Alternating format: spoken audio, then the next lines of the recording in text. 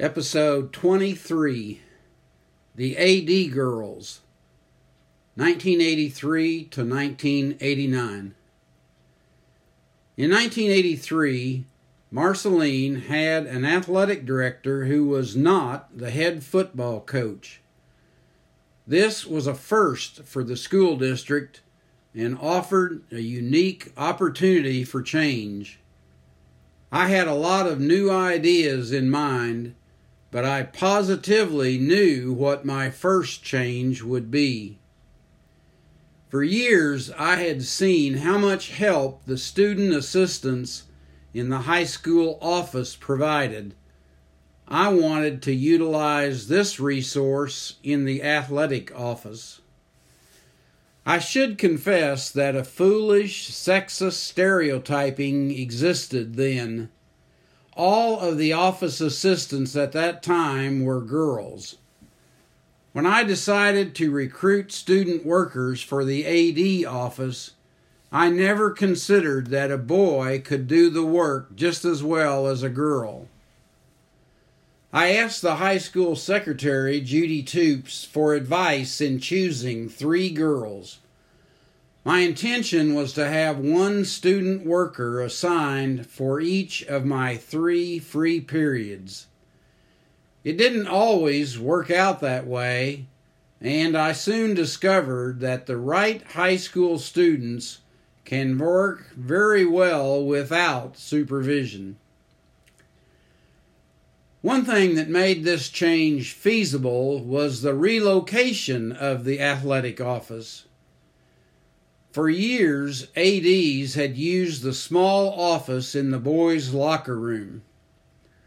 But with the sport of wrestling temporarily suspended in 1980, a new option was available. The large storage room in the field house had been designed to store the wrestling mats when not in use. The district had kept the mats, but they could now be stored on the floor of the auditorium. The large room was converted to office space with room for 2 desks. In addition to the office area, the proximity to the basketball court also offered a convenient place for officials to go during halftime and between games. The only thing it lacked was a window, for which I lobbied, unsuccessfully, for years. The first assistants in the athletic office were Angie Dorrell, Tina Stella, and Kathy Jones.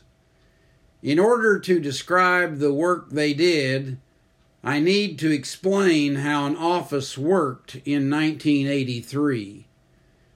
There were no computers.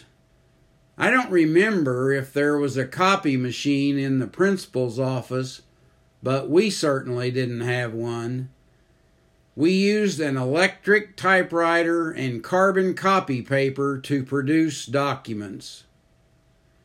Now, if you don't know what a carbon copy is, ask a senior citizen. We often collated papers by hand. If you don't remember, well, you know. We made a lot of signs using cardboard stencils and permanent markers. After we settled into the work, we did our own eligibility rosters and purchase orders. I was still teaching 4 hours a day, so I'm sure that the girls often graded papers for me. Not all of the work done by the office girls was inside the office. I remember that because of the time of the day when she was scheduled to work, Angie Dorrell often was called upon to go with me to help me mark the track. This was not always a pleasant task, especially in the early spring when it was still cold. But Angie never complained, and she even returned for a second year in the athletic office. She was the only student to ever do multiple years of service. Kimmy Lake was another aide who had an unpleasant job.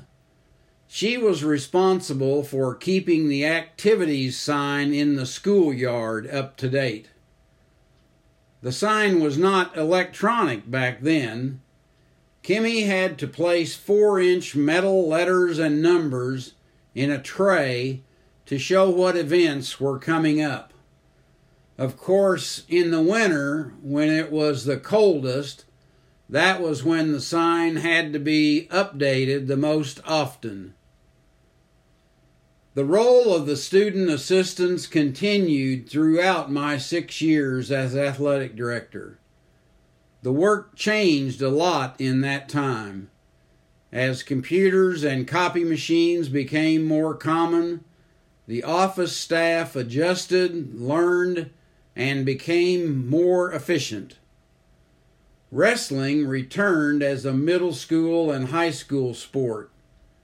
In 1987, I left the classroom for good, so there were no more papers for the girls to grade. I never had a problem with the attitude or work ethic of any of the girls. For 6 years, they provided services that enhanced the image and reputation of the athletic office. And that helped me establish my qualifications to be the secondary principal in 1989. Thanks, girls. Here are the girls who served as office assistants in the athletic office. Angie Doral, Kathy Jones, Tina Stella, Angie Doral, Pam Toops, Susan Wood, Kathy Cupp, Retha Daniels, Shannon Lockwood, Lori Daniels, Jennifer Lake, Kelly Toops, Cassie Foster, Stacy Lane, Sheila Niemeyer, Jeannie Knoll, Brenda Haney, Kimmy Lake, Christy Lee, and Lori Lichtenberg.